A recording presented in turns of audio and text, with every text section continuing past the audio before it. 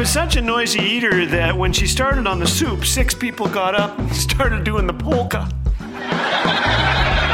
Thanks for joining us today. You're listening to Laugh Again with Phil Callaway.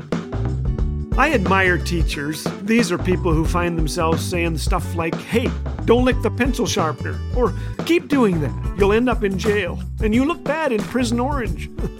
One resourceful teacher pretended he had a glass eye. When he left the room, he removed the eye, put it on his desk, and told them, I'll be keeping an eye on you. Well, my high school English teacher, Mr. Al Beanert, kept an eye on me, and he encouraged me too. When he passed away, his family asked that I say a few words at his funeral to celebrate his life. I told those gathered there that I had some great teachers at Prairie High School. After all, he took some friends and me to hockey games and was therefore the only teacher in world history who desired to spend time with me outside the classroom. Finding things wrong in a child is like finding dirt in carpet. It's easy. But Mr. Beanert somehow found something right. You have a gift in communication, he said, and I doubt I'd be doing what I'm doing today if Mr. Beanert hadn't believed in God enough to believe he could do something in the life of a crazy kid, and if he hadn't turned the lights on for me with his amazing gift of encouragement. Mr. Beanert had troublesome kids in his classes. At times we thought he would just lose it and maybe just start yelling. But I think his secret for remaining so calm was this. He was storing up his anger for sporting events. After school, we threw some sack lunches into the Beanert car and drove to the town of Drumheller, where he helped the fans get their money's worth. Mr. Beanert was not a passive fan. He didn't know how to do anything without enthusiasm, and so he took a few of his brighter students along to teach them things he couldn't model in the classroom.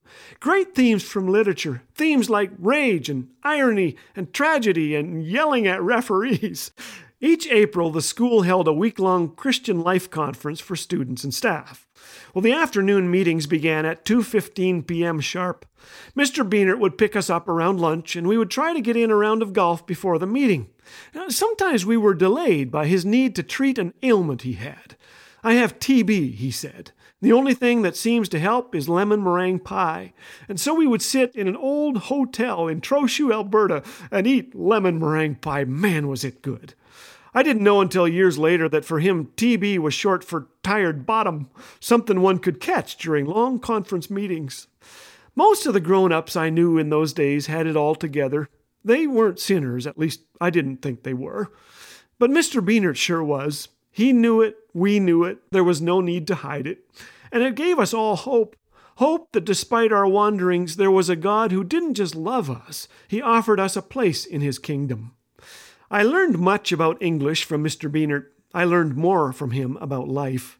The first 3 letters of the word diet spell die, he once said, so eat ice cream. I learned to keep a childlike heart. I learned that time flies, that one day, the Lord willing, I will get old too. And if I'm grateful and contented, people won't talk about my age. They'll talk about the footsteps I left behind. In time, I came to call Mr. Beanert my friend, and though he was a great guy, I don't believe God accepted him into heaven based on his own goodness, but on the finished work of Jesus Christ and God's amazing grace. I sometimes imagine Mr. Beanert checking into his heavenly mansion, hustling on over to the golf course with a quick stop for lemon meringue pie. Without a doubt, he is smiling, because his Savior is there. No more tears, no more long meetings, and no more TB.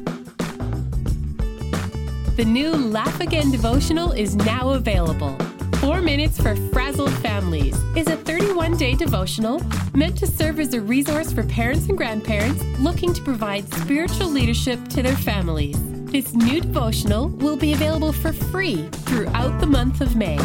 To get your copy, call 1-800-663-2425 or in the U.S. at 1-844-663-2424. Laugh Again. Truth bringing laughter to life.